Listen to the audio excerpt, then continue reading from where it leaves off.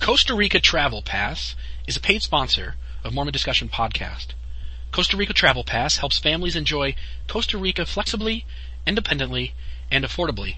A family of 4 can enjoy a week in Costa Rica for under $1,200 plus airfare.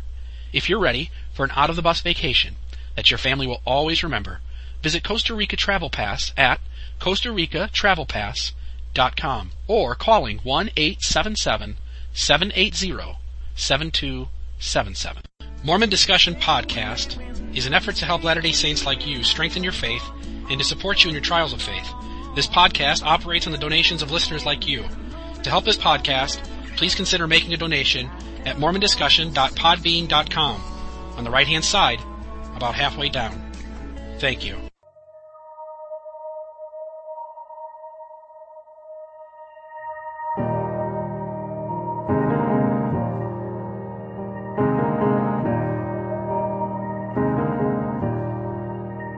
Come thou fount of every blessing, tune my heart to sing thy grace. Streams of mercy never ceasing, call for songs of life. Welcome to another episode of Mormon Discussion. Glad to have you with us today. You can reach me by email at realmormon@gmail.com. That's REELMORMON@gmail.com. You can also find us on Facebook under LDS Leadership Principles. You can find this podcast at mormondiscussion.podbean.com as well as on iTunes. We also have our blog, themormondiscussion.blogspot.com. I usually start off the program by saying that we have a special episode for you today. Today I really mean it. Today is my interview with Brad Wilcox.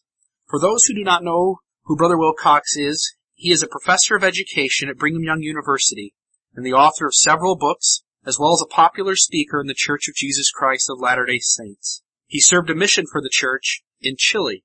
Along with being a professor at BYU, he's also a member of the General Board of the Sunday School for the LDS Church. Prior to joining the BYU faculty, Wilcox was a 6th grade teacher in Provo. From 2003 to 2006, Brother Wilcox was president of the Santiago, Chile East Mission. He's also served at times in several other positions in the LDS Church, ranging from Cub Scout leader to bishop. In 2007, he was called as a counselor in the presidency of the BYU 4th Stake. Wilcox and his wife, Debbie, are the parents of 4 children. Debbie is a registered nurse who served a mission in Guatemala before she married Brad. He's written books such as The Continuous Atonement, Raising Ourselves to the Bar. He's also been a speaker at church educational system programs such as Especially for Youth and also BYU Education Week and BYU Women's Conference.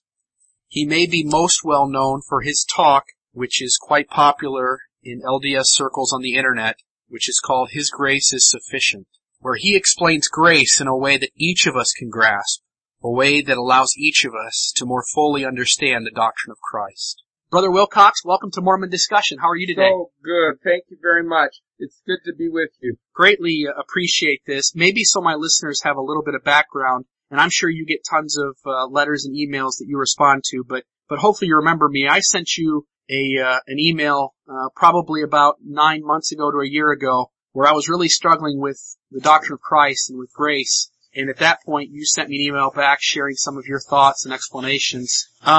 So your email back to me responded with some answers on the doctrine of Christ and on grace that were really helpful. And so I just wanted to share with my listeners that on a personal scale, having corresponded with you, I greatly appreciate your insight into the gospel and really love some of the things that you've done in the church. You were born on Christmas, yeah, which I thought was kind of interesting. Is that a blessing or a curse, Brad? Well, I guess when you're a kid, you always think it's a curse, but now it's a blessing. Good grief, I get lots of attention because of it, especially from security at the airport. They're the only ones who ever look at your driver's license. Right, right. You're a Christmas baby. Yeah. It's one of those things, I always imagine people who have birthdays on Christmas that rather than having 2 different days of multiple gifts, mom and dad just get a couple of gifts and name it for both occasions. Well, actually, my mom was really cute about that. She always had 2 Christmas trees, one for Jesus and one for me. And then she'd make my brothers put a gift for me under each tree. And so it worked out great until my older brother decided that he beat the system, and he bought me a pair of mittens, and he put one under the Christmas tree and one under the birthday tree. And then from then on, it just went downhill. I read somewhere that you spent some time growing up in Ethiopia. What was your memories like of that? A memory, I've seen pictures, but I don't have a memory of my life before Africa. So coming back to the United States when I was about 8 was when I first started having memories of being in Utah. In fact, it was kind of a transition to go from all black Africa to all white Provo from one day to another. It was kind of a transition for me. My mom still remembers me coming home from school the first day. Now, I don't remember this, but she says that I was crying, and she said, "What's wrong?" And I said, "Mom, everybody's white." And so, I don't know, I think because of those days in Africa, those early memories, I think I always felt very close to my family because I had bonded so closely with my brothers. I think I had a very different view of church because we always met in the homes of people who were in the church. And so, it was just families getting together in someone's home, and it wasn't it wasn't a chapel, it wasn't a large congregation. And so I think my earliest memories of church were kind of this little group of families meeting and worshiping together. And I also think that my whole view of the world was so different because of those early memories. I realized at a very young age that I had been given much and that I had a responsibility to help others. Because when you're growing up in Africa and you see so much need, I don't know many kids who were my age who gained an understanding and an appreciation of the fast offering, for peace sake. I mean, what little kid before he's 8 years old even knows what a fast offering is? And yet, to me, that was a very important part of my world.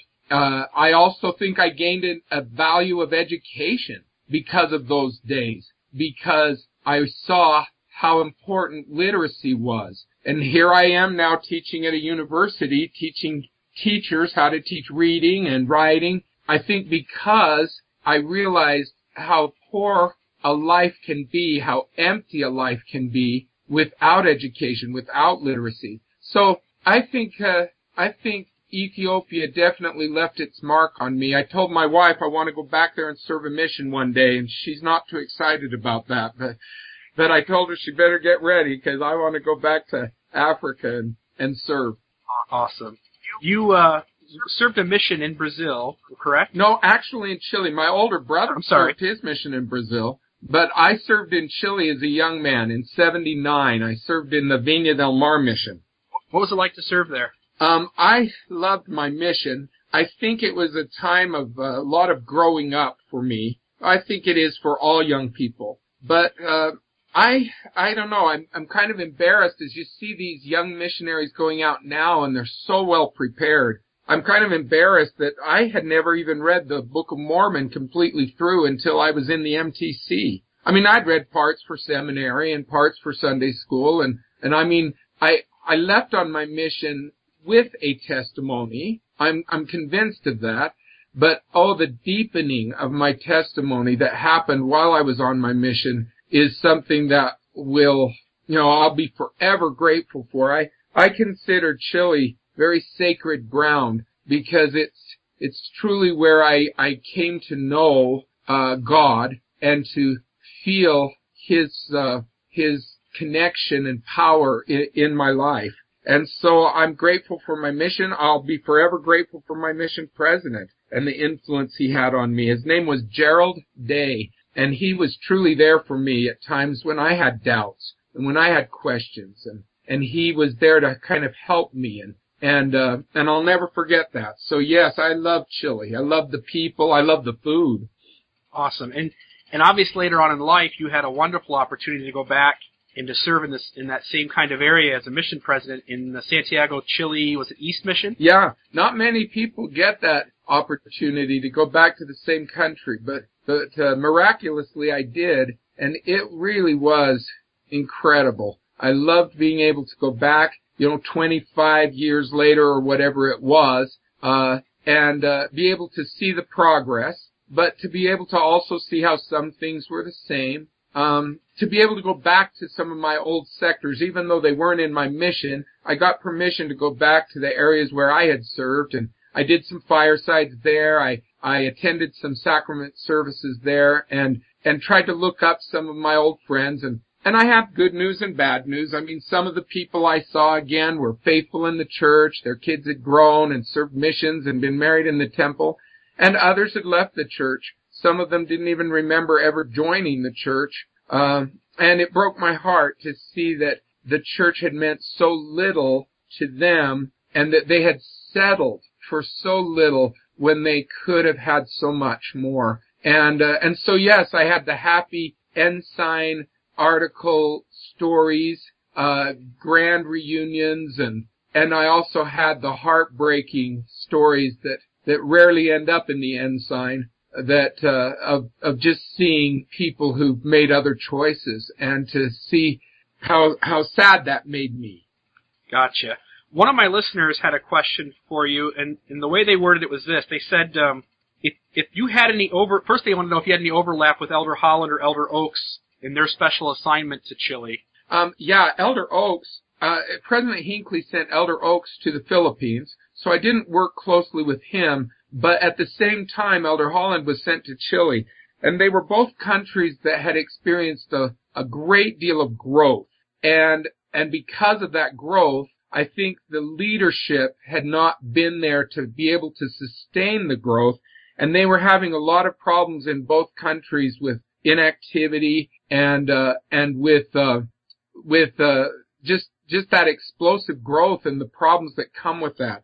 So those two apostles were sent to oversee those areas and see if they could kind of help get the church on a little firmer foundation. So Elder Holland's last year in Chile, he was there for 2 years with his wife, and his last year in Chile was our first year in Chile.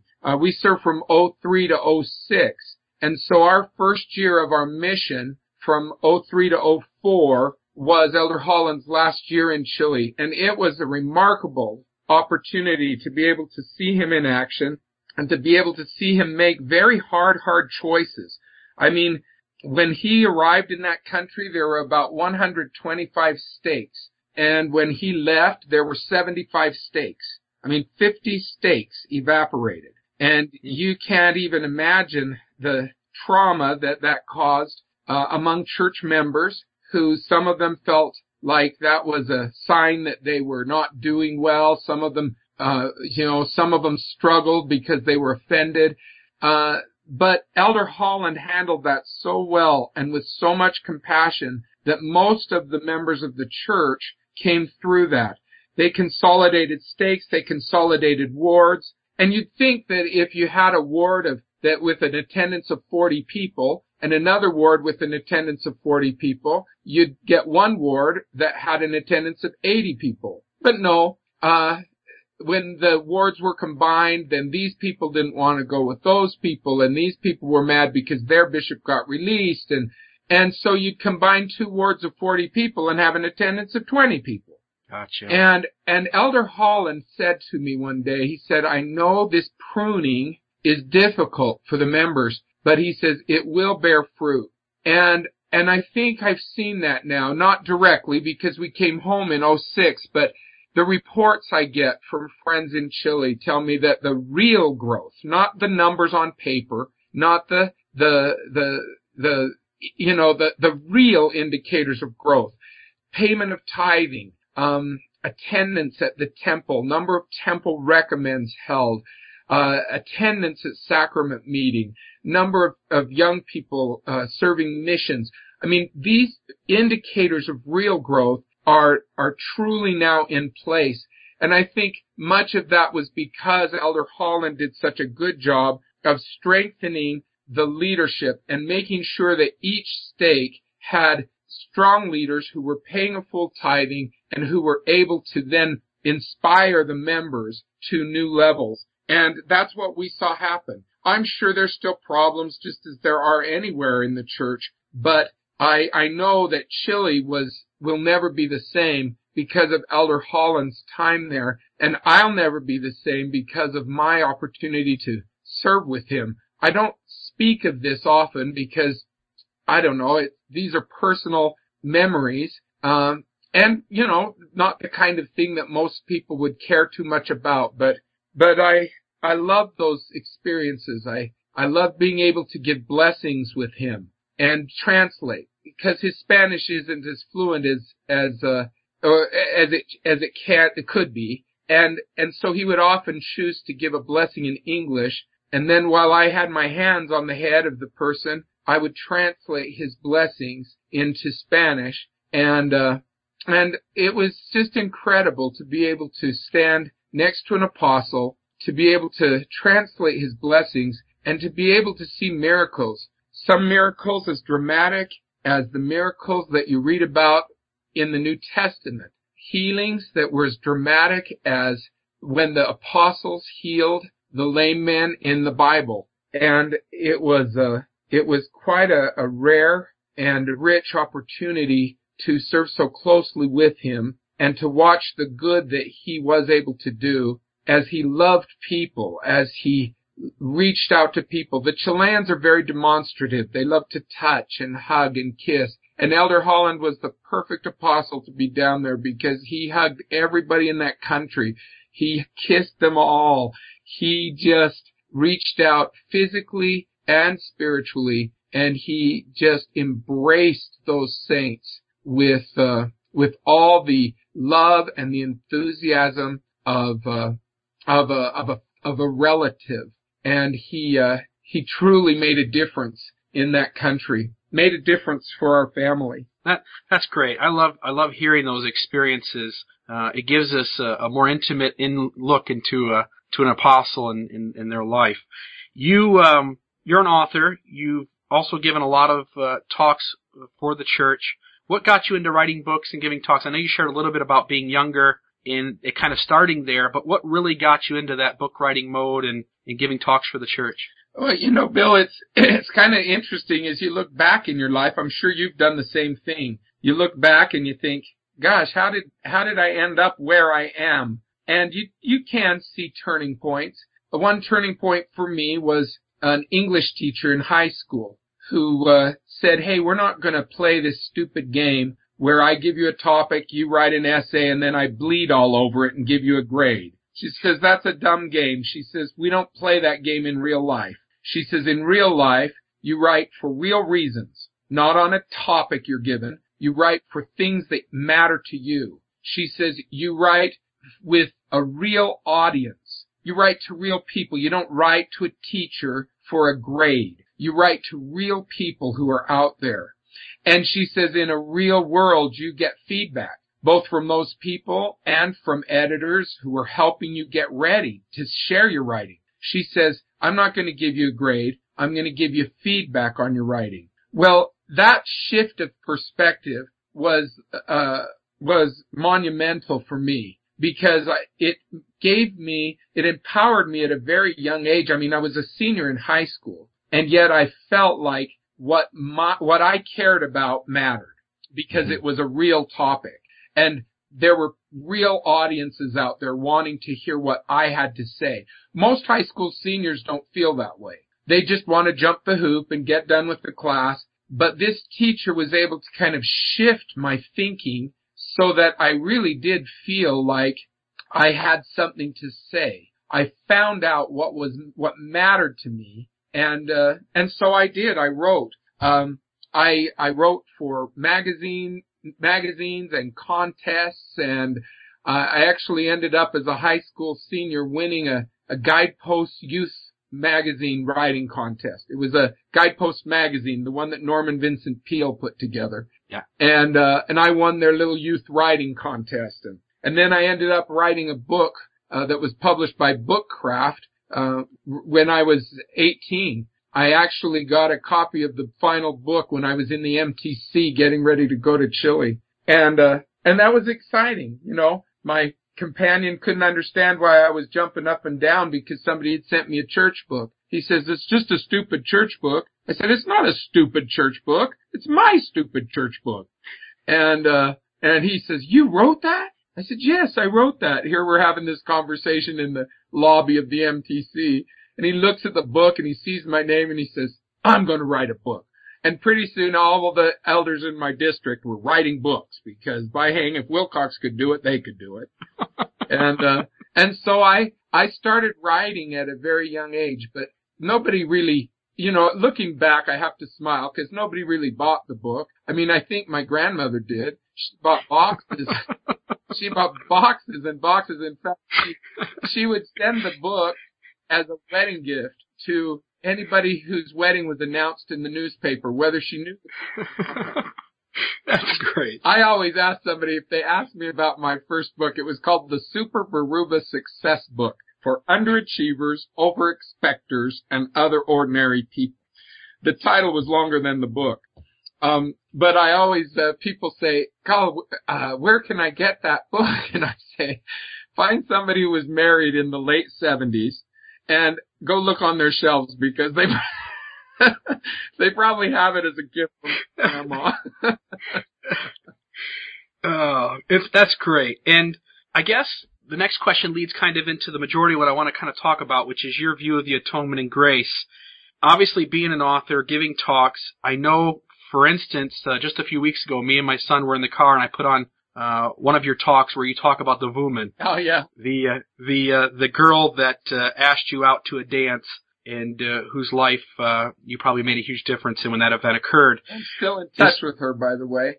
Seeing that as you've touched on lots of different subjects, in the last few years, and obviously all your subjects do touch on grace, but in the last few years, grace has been your real focus in how we access that through the atonement. What got you on the road of dissecting grace and seeing it in a way that seems unique, at least from some standpoint? And might I add that it's a view that's very friendly for everybody who encounters it. What got you on that track? Bill, I'm glad you recognize that it is a different perspective because I think it was a different perspective that is needed. I think part of it may have started back when I was first speaking to the youth. I started speaking to the teenagers at EFY in 1985, and I've been doing that since. So I think for many years I really did feel like I had my hand on the pulse of the young people of the church. And so I tried to deal with issues, and I've always been pretty courageous in dealing with issues that were real issues for them. Whether it was, issues of chastity, pornography. I wrote the first article that was ever published in a church magazine on pornography. It was published in the New Era. And, prior to that, the church had just not touched that subject. And, in an official publication. Mm-hmm. And so I think there were lots of times I wrote about masturbation, and wrote about that long before it was something that people would even dare bring up in public. And I think it's because as I worked with the youth, I realized that these were issues that they were encountering and that we needed to hit some of those issues head on. And that may have been the start of my focus on grace because I realized that there were some of these issues and some of these habits that would become so strong that kids would struggle, and they would find themselves in this world where they felt torn because publicly they went to church, they went to EFY, they did the Mormon thing, and yet privately they were struggling with thoughts, with bad habits that were kind of dragging them down. And so they felt torn. They felt like, gosh, they had one foot in the church and they wanted to be there, but they had one foot in this secret world that they would very rarely talk to anyone about, and they couldn't get that foot out of that world. And I started thinking back then, we talk about the atonement, but it's usually talked about just as life after death, resurrection, or it's talked about as forgiveness. It's our chance to be forgiven. Or we talk about it as a source of comfort. But I started realizing that when someone's trying to break a bad habit, there was another side of the atonement that just wasn't being emphasized. And the resurrection wasn't meaningful to them. And forgiveness wasn't meaningful as long as it was seen as a one-shot deal. I've got to repent, I've got to confess, I've got to forsake. And if I can't forsake, then I might as well not repent, because then I'm just being hypocritical and all my other sins are going to come back. And so I just might as well not even try. I might as well not make the covenant if I'm going to break it.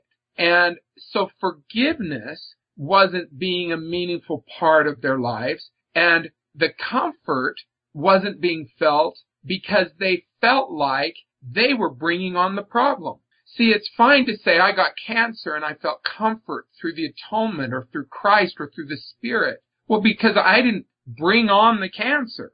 So yes, the atonement's there for people who die. The atonement's there for people who really repent and who are really forgiven.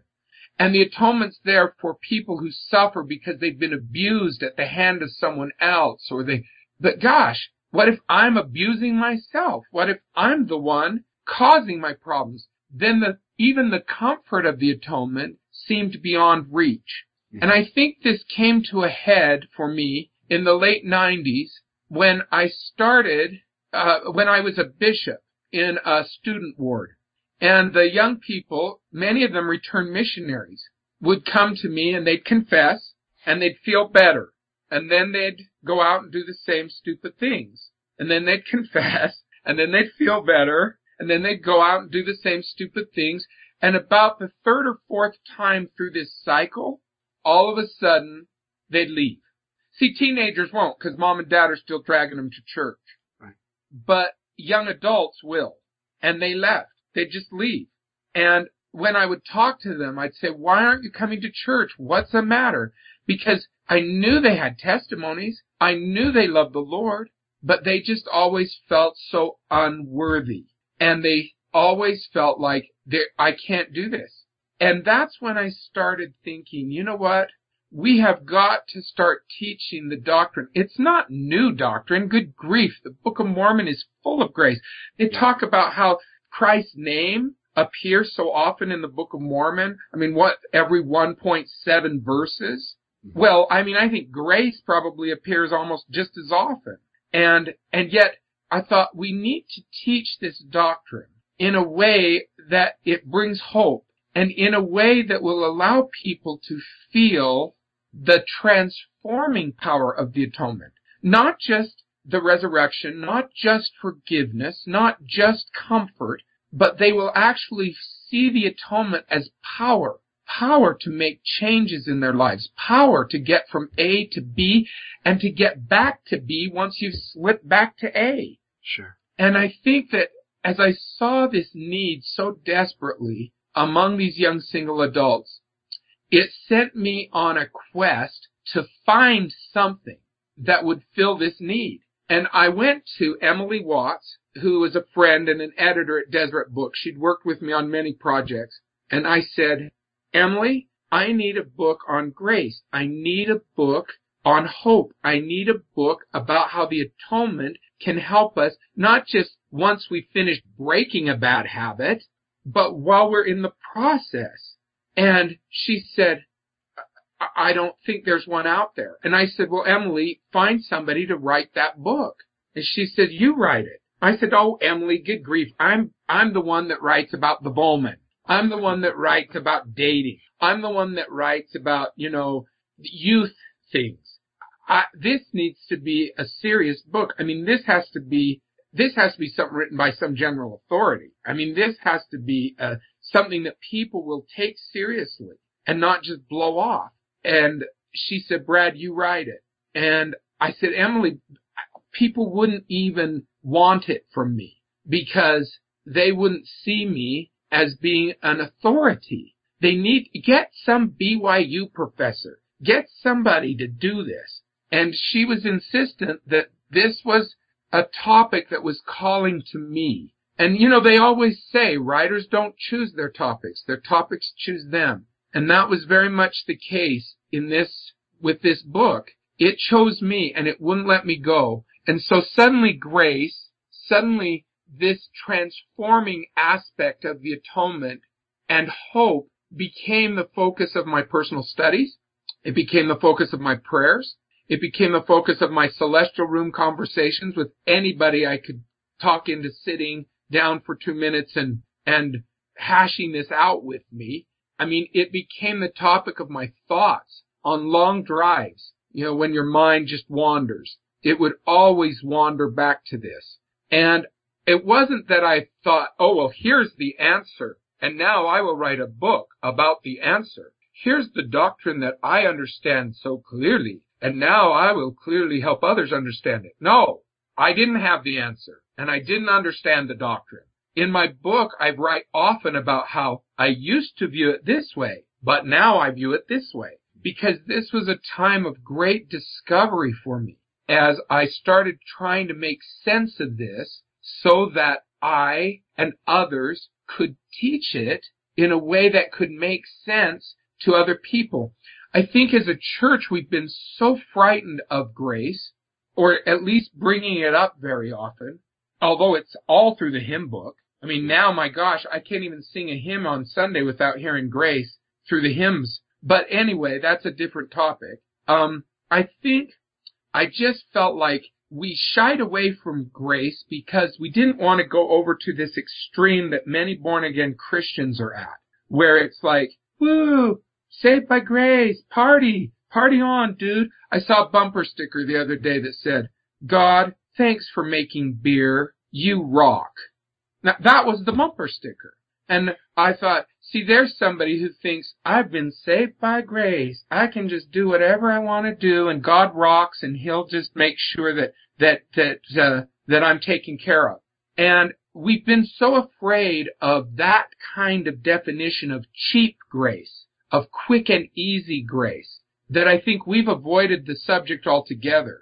And instead, I wanted to look at grace, speak of grace, teach of grace, but I wanted it to be a real understanding of the enabling power that grace is in our lives. Not just a free pass to party on, but a power to be able to change internally and externally and become more like Jesus Christ. One Christian writer presented this acronym, GRACE, G-R-A-C-E, God's riches at Christ's expense. And I thought that's very much how many Christians see grace. I get God's riches at Christ's expense. So Christ paid for it, and I get all the riches. But I think as Latter-day Saints, we see grace differently. We see that, yes, through Christ's expense, we do have access to God's riches. But both God and Christ are not just giving us that on a silver platter. They're trying to teach us how to use God's riches.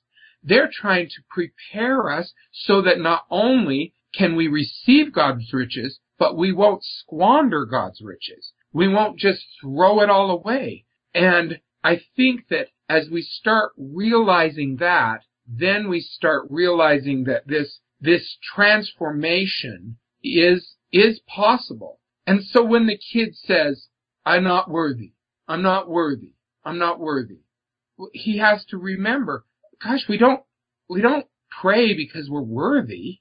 We pray because we need help. And we certainly don't take the sacrament because we're worthy. We take the sacrament because we're willing to be perfected. We don't take it because we're perfect. We take it because we're in the process.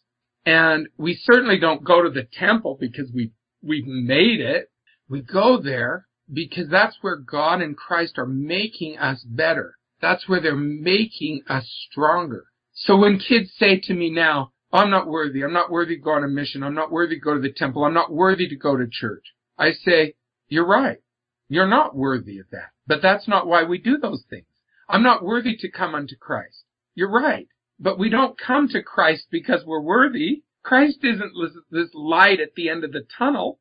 We come to Christ because He is the means of becoming worthy. He is the means of becoming better. Some people say the mission of the church is just to come unto Christ. That's true, but it's not complete. Our real mission is to become like Christ.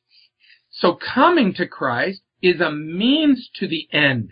It's not the end. It's just a means to the end. The real end is to strive to become like Him in this life and eternally. And as people grasp that transforming side of the atonement, then I think they truly begin to understand grace. That's how I began to understand it. And that's how it can become a power in our lives daily, and not just this little thing that happens, once we die. Anyway, I'm sorry, that was a long explanation, but... No, that's awesome. You touched on a lot of things, and obviously I've got a lot of questions for you, but I also hope you don't mind me having listened to your talk, His Grace is Sufficient, having listened to your talk with your daughter, Wendy, Faith and Anchor to the Soul, and also listening to a couple of Brother Millett's talks. Gosh, I love that man. And Stephen Robinson's talk about the bicycle. Yeah, I love that man. And as we put all those together, I've got a few insights that I know you've gotten already, but I want to cover them so our listeners kind of capture some of this too. You talked about the hymns.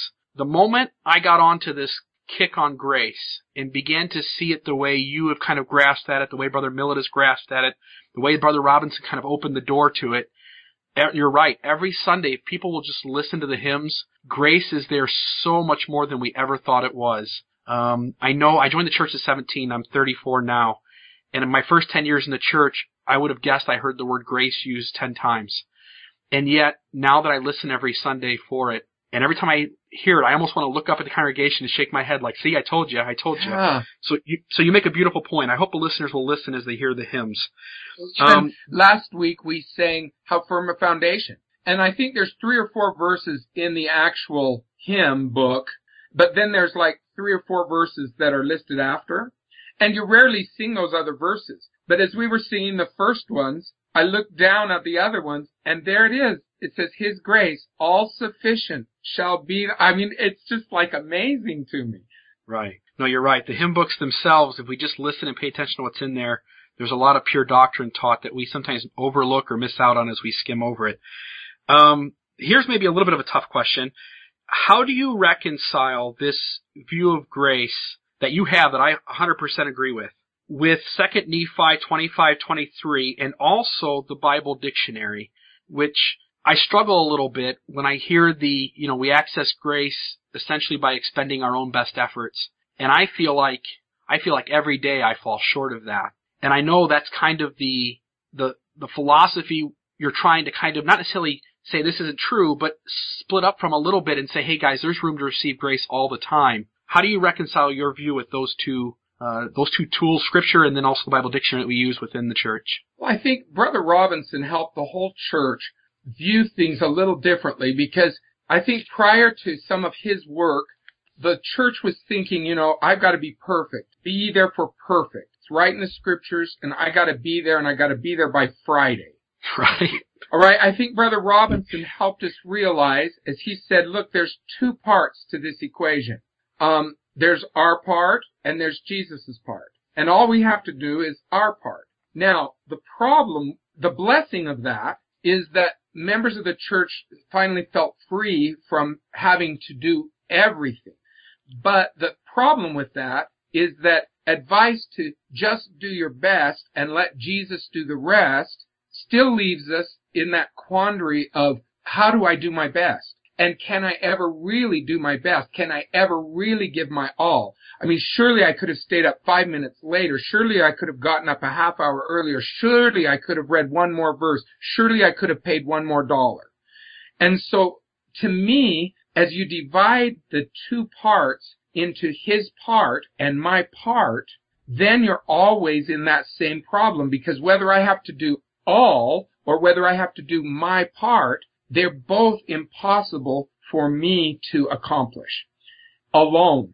And that's the key. That's what I finally realized, is that while Jesus has a part and while I have a part, it's not that one happens before the other. It's happening at the same time. My part and Jesus' part are happening simultaneously in this greatest of all companionships, which is not a ratio of his part to my part, but a relationship that is greater than the sum of the parts. If we look at our covenants not as rule following, but as a relationship, then suddenly it opens the door. I don't have to get my part done so that Jesus can do his, and my part, my works, are certainly not supplementing his grace. Instead of seeing salvation as having a minimum height requirement to get into heaven, we need to instead start seeing that it's about growth. It's not about height. It's about growth. And that growth happens as we work together with Christ. In the book, I talk about 2 Nephi 25:23, the phrase, after all we can do. And I look at it just a little differently than most people have in the past, because I emphasize the word we.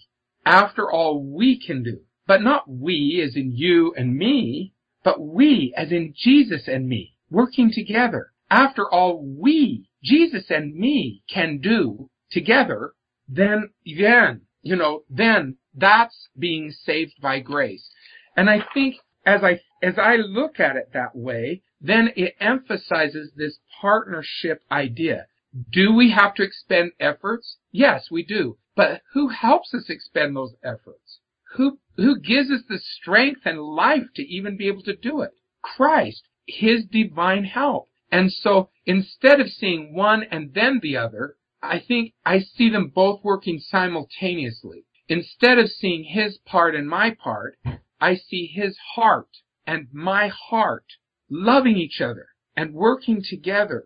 Elder Hafen said it beautifully in one of his books when he said, we are not limited in time to receiving Christ's grace after all we can do.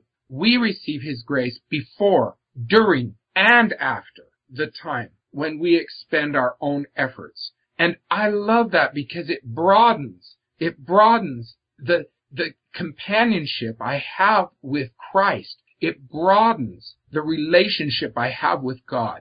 And suddenly it's not all on my shoulders. Suddenly it's not something I have to do so that grace can come. Suddenly it's a joint effort. C.S. Lewis said it like this. He said, we are trying so hard to separate into watertight compartments what exactly man does and what God does when God and man are working together. And maybe this is, I apologize if I steal any of your ideas. In the process of listening to all the things you've put out, in reading all of Robert Millett's work on grace, and reading Brother Robinson's book and listening to us talk over and over again, and you mentioned this a little bit ago about being willing. And one of the things that caught my eye, and I just want to bring this up so listeners catch this, as I thought about what our promises are as we join the church, in Mosiah 18, talking about being willing to mourn with those that mourn and being willing to comfort those that stand in need of comfort and to stand as a witness of Christ at all times and in places and things. It was interesting. I went back and looked at the sacrament prayer, and the prayer on the bread is the only one of the two that asks us to keep the commandments. And it also uses the word willing in that promise. And I often think about, and this hits right on the way you think of this, if we were to make a promise to God that I'm going to keep the commandments, and if I keep the commandments, then you promise that your Spirit will be with me, I'm going to break my end of the promise sometime probably within the first hour of making it. But if my promise is to be willing, so that I'm promising to do it, but he holds me based on, at least on some extent of me, where my heart is, and then also repenting when I do make mistakes, all of a sudden there's a promise there that I can keep. And these are connections that you've helped me make, and so I'm so appreciative of you, Brother Wilcox. The Continuous Atonement, your first book in this two-part project, And then you have your new book, which is The Continuous Conversion. Can you briefly help those who have not read the second book to maybe understand the transition you're making from going from the first to the second? Yeah. I think the transition is about the very thing you're talking about right now, that willingness. In the second book, I tell about a friend who went to his bishop and said, I'm sick of it. I'm not coming anymore to church because I'm sick of being a hypocrite. I'm sick of coming and listening to all this spiritual stuff and then just going back out in the world and sinning. He says, I feel like a hypocrite. And the bishop said to him, have you been honest with me? Do I know everything that there is to know about your situation? And he says, yes, all the cards are on the table. Then the bishop said, well, are you trying? Are you trying? I mean, are you really trying to improve, or is this just a joke? I mean, do you just come to church and repent and confess, and then you go out and post on your Facebook page, ha ha, I totally pulled the wool over the bishop's eyes. He thinks, yeah, I got a temple recommend, and I'm still drinking, and I'm still smoking. I mean, and there are people that do that. Mm-hmm. So he said, is this just a joke to you, or are you sincerely trying? He says, no, I'm sincerely trying. Then the bishop said, what makes you think that you're a hypocrite?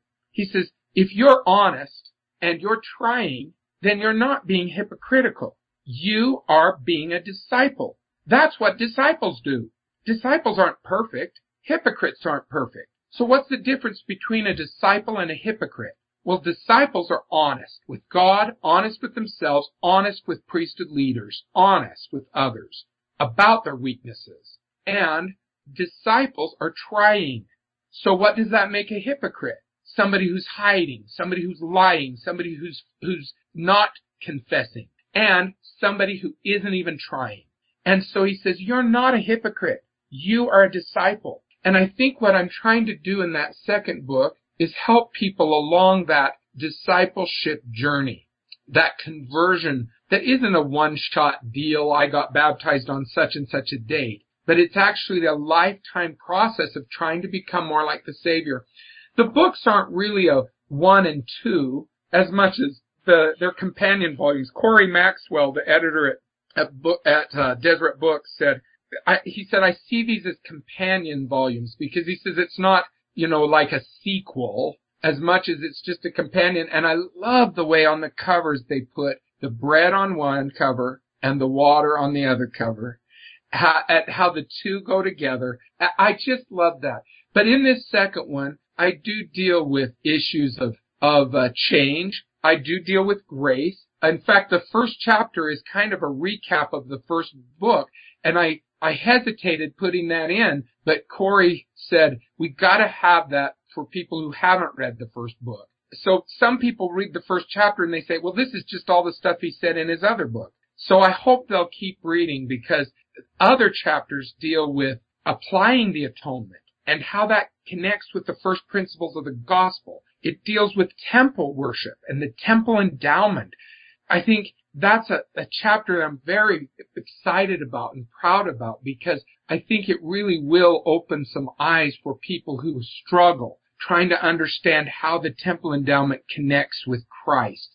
And I deal with even issues like juggling our busy lives. I mean, Bill, here you are interviewing me. You're taking time away from your life. You're taking time away from your family. And you're taking time away from your calling. And how do we juggle all that? How do we juggle all that's expected of us as members of the church without feeling like we're forever dropping balls and feeling discouraged about it? And those are issues I deal with in this new book.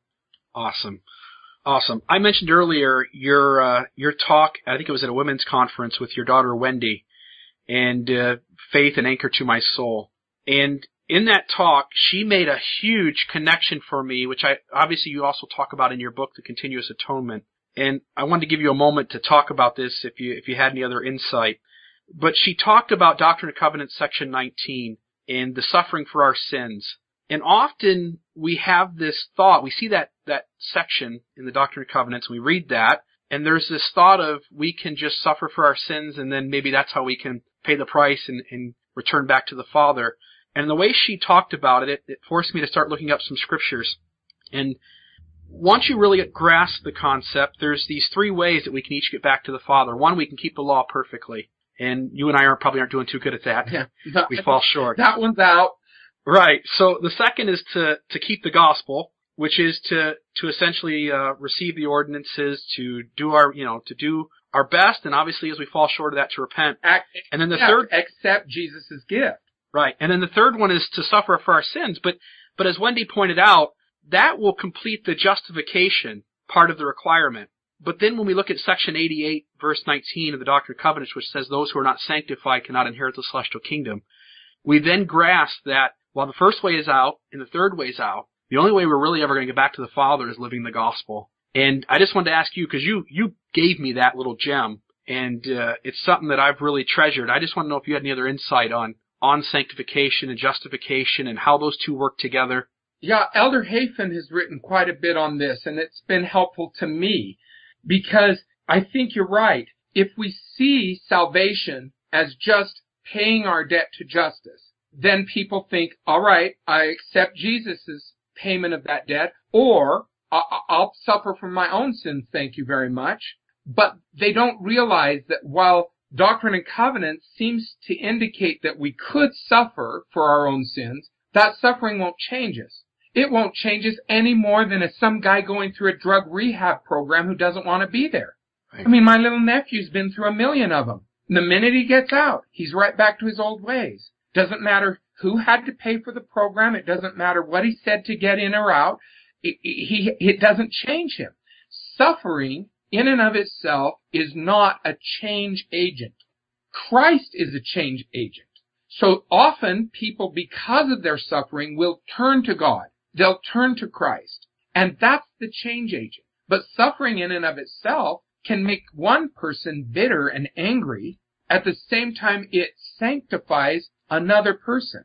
And so it all has to do with whether we're going to accept that gift and then let that help us become more like Christ, which is the sanctification. So maybe somebody can suffer for his own sins, but it's certainly not going to let him waltz into the celestial kingdom, because he is going to be no more like Christ and no more like God than when he did sin. Suffering for his own sins is not going to make him godly. That payment to justice is not going to make him comfortable when he has to be in the presence of God.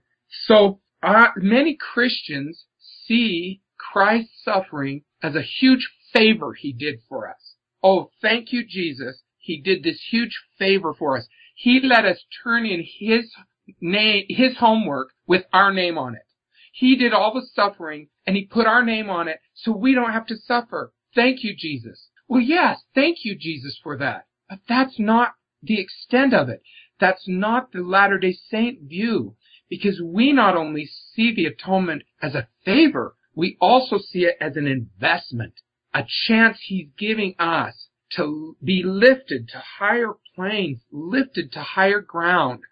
And so Jesus isn't so concerned with, letting us turn in his homework as much as he is with us learning something. He'll help us with the homework because he wants us to learn something. Jesus' atonement is not about giving a man a fish. It's about teaching us to fish now and eternally. And he will tutor us through that entire process. The atonement isn't just finished in the Garden of Gethsemane, although people talk about how Christ's work is finished and how we can't add to his work. There is a finishing that happens because of Christ's finished work. And grace is the finisher's touch. It's the chance to be able to be molded by him. So many people think that being a Mormon is fitting a mold. I'm grateful for these little I'm a Mormon campaign things, because you see the most bizarre people on there. Right. Hey, I'm a Mormon, and they've got these guys out there that look like they, people would not look at them as stereotypical Mormons. But I love that campaign because it's letting the world know that being a Mormon isn't fitting a mold. Being a Mormon is being molded by Christ to become like him. And that is a whole different view. Awesome. And I think once we start to make that connection between the justification, which is one part of what the Savior helps us do, and then the sanctification, the changing, as you pointed out in one of your talks, I don't remember where, we begin to understand too the temple question of, do we have a testimony of Christ as Savior and Redeemer, that being two-part. We begin to grasp scriptures. I think it's Helaman 3:35. It talks about being purified and sanctified. Pure hands, clean hands, and right. Pure heart. Yeah. Right. And so once we start grasping that, I think people can really start to eat up the gospel, and it becomes something that just begins to really grow within them. Well, like we said earlier, Bill, it's not so much rule following. See, people look at the Mormon church and they see it as this long list of rules and commandments. And instead, I think what we've got to do, many Christians, because they don't like that, they want to get rid of the rules and rid of the commandments. And so then they think grace means no commandments, no rules. And they go to that other extreme. And I think the answer, the solution to those two extremes of the scale is to realize why. Why does God give us commandments in the first place? Why does he give us the rules? He's not trying to make us miserable. He's trying to make us happy, and he's trying to shape us and help us become more like him. And so as we look at that, then we start seeing the excitement of keeping those rules. Then it's not, I have to keep this rule. Gosh, I wish I didn't. Suddenly it becomes this challenge to educate our desires to a point that we really start feeling that soul-changing, life-changing, heart-changing gospel instead of the list of rules. See, awesome. You can fight rules. You can fight against rules. In fact, just between you and me and whoever's listening to this, I fight a lot of rules. I was probably not the best mission president in the world because I struggled with some of the same rules that the missionaries struggled with. Right. And so if you look at the gospel as just rules, then it's frustrating. But if you look at the gospel as a relationship and the rules as a means to building that relationship, it just takes on a whole new perspective. And that's kind of what I've tried to focus on in this second book. We talked a little bit earlier about other individuals who share kind of a common theme within this conversation of grace. And I know after listening to Robert Millett's talk, After All We Can Do, The Meaning of Grace in Our Lives, which I think he gave at a women's conference many years ago, there are a lot of similar things. I'm assuming you have a relationship with Brother Millett, that you know who he is, that you've talked to him before. Can I ask what kind of connection maybe the two of you have? Just the connection between hero and admirer. I mean, he's just a wonderful hero to me. I think partly because of the way he teaches, the way he writes, but partly because of the way he lives his life. He's such a quiet, consistent disciple. He's a remarkable example, publicly and privately. And I knew him because of his teachings and writings. We've taught together on many occasions, but he was kind enough to call me a friend long before I felt like I deserved that title. But I think he truly became part of my heart when I was writing this book on the atonement. And I felt like maybe some of the things I was saying might be a little too far out there. I was afraid it might draw criticism. And so I went to Robert Millett, who was a member of the Deseret Book Board at the time, and I said, Bob, I know you're busy. I know you've got stuff up to your ears, but you've got to read through this and tell me if I'm being too bold, if I'm being if I'm off base. And, right. And it was his reading through that manuscript, when it's a very rough draft of that manuscript, it was his validation that said, no, Brad, you're onto something, and you're teaching it in a way that makes it accessible. He says sometimes as professors, we can explain it, but only to other professors. And he says, you're able, he says, with your elementary education background, because that's what I teach at BYU is elementary ed. I'm not in the religion department. And he says, because of your elementary ed background, he says, you are being able to kind of bring some of these concepts down to a level that makes them understandable. So he's the one who said, you got to keep this going. You got to do this. You got to get this book published. And that meant a great deal to me. And so, I don't know. I mean, I love Bob Millett. And it's not that we get together and go bowling every Thursday. Good grief. He's busy. I'm busy. We don't see each other that often. But he is truly a hero in my life, and a master teacher. I recommend, all of his writings. And the funny thing, Bill, and again, I actually take issue with some of his writings. In my book, sometimes it says, some people say this, but I don't agree. Well, the some people I'm talking about is usually Robert Millett. And he just laughs at that because he says, Brad, you're referring to writings I did very early in my career. And he says, I've grown.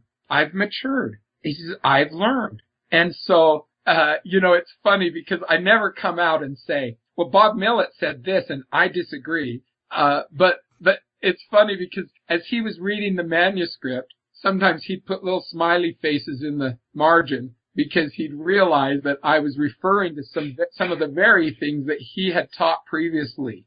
Right. But he says we all grow, we all change, and he says as my understanding of grace is deepened, he says, I do. He says I do look at it a little differently than I once did. And I think that's the beauty of the gospel, is that we all can kind of see these layers of understanding, and we can peel away these layers, and we can learn and grow together.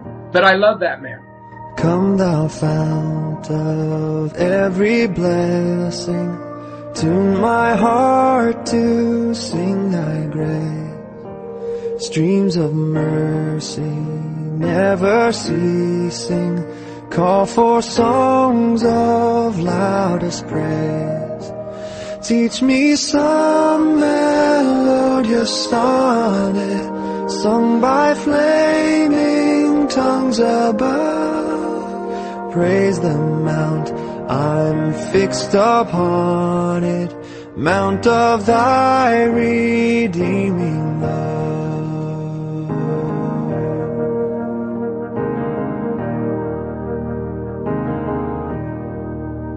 Here I raise my Ebenezer, here by thy great help I've come, and I hope by thy good pleasure safely to arrive at home. Jesus sought me when a stranger, wandering from the fold of God. He to rescue me from danger interposed his precious blood. Precious blood.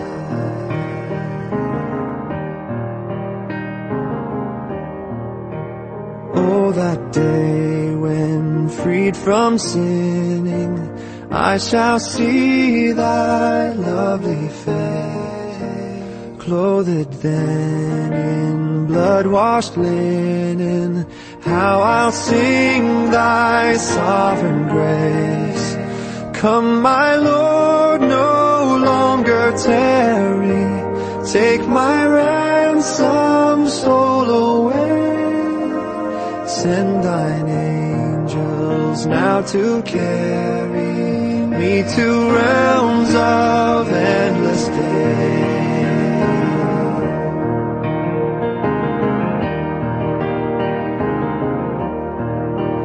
Oh, to grace, how great a debtor daily I am constrained to be. Let thy goodness, like a fetter, bind my wandering heart to thee. Prone to wander, Lord, I feel it. Prone to leave the God I love. Here's my heart, oh, take and seal it for thy courts above. Here's my heart, oh, take and seal it for thy courts above.